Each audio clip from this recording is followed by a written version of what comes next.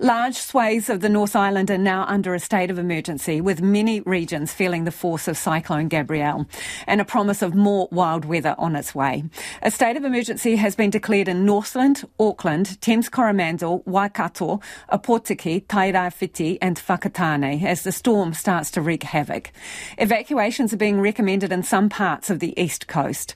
We'll be live across the North Island for the very latest shortly, but we begin our coverage tonight in Northland, where tens of thousands are without power and evacuations are already taking place. Amy Williams reports.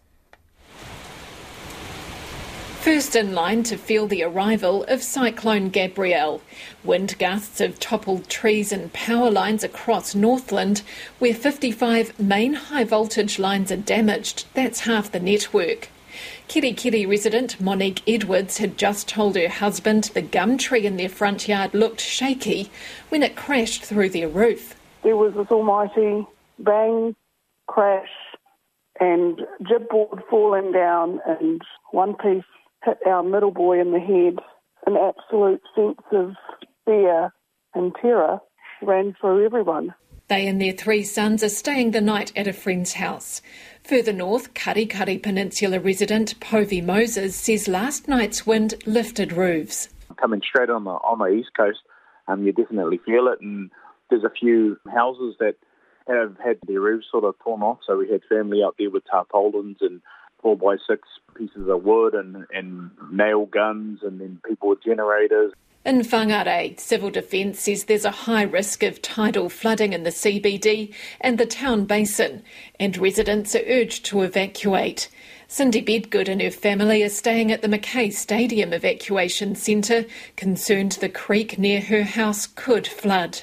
My house is at the lowest point of that area where we'll be the first to go if it came over the wall. And when I left the house this morning, I went to check on it. The water was right up to the wall, but hadn't come over onto my property. I'm glad we were here. Most businesses in Whangarei town closed today, including those along the Hatia riverfront at the town basin.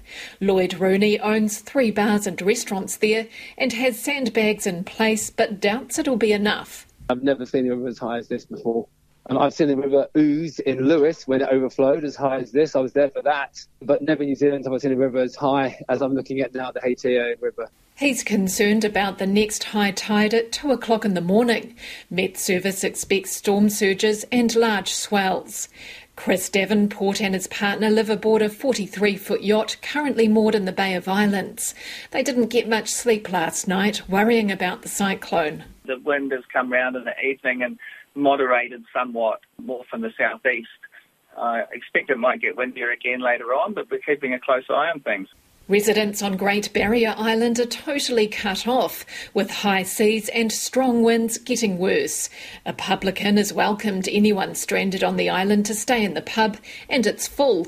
Orla Comiskey from the Curragh Irish pub says the noise from the wind gusts is quite scary, but everyone inside is safe. The winds have been roaring, and every now and again the whole pub is silenced by a shudder that goes through the building as a huge gust goes through. You know, the outside there's a carpet of leaves and small branches in our garden, but I understand that there are trees down all over the place. She plans to make a seafood chowder for anyone who needs a safe place to stay. I think we'll probably have a few pints, which is probably a good idea, and we'll cook up a feast and probably head to bed relatively early and listen to Mother Nature flexing her muscles. Hunkering down for a wild night.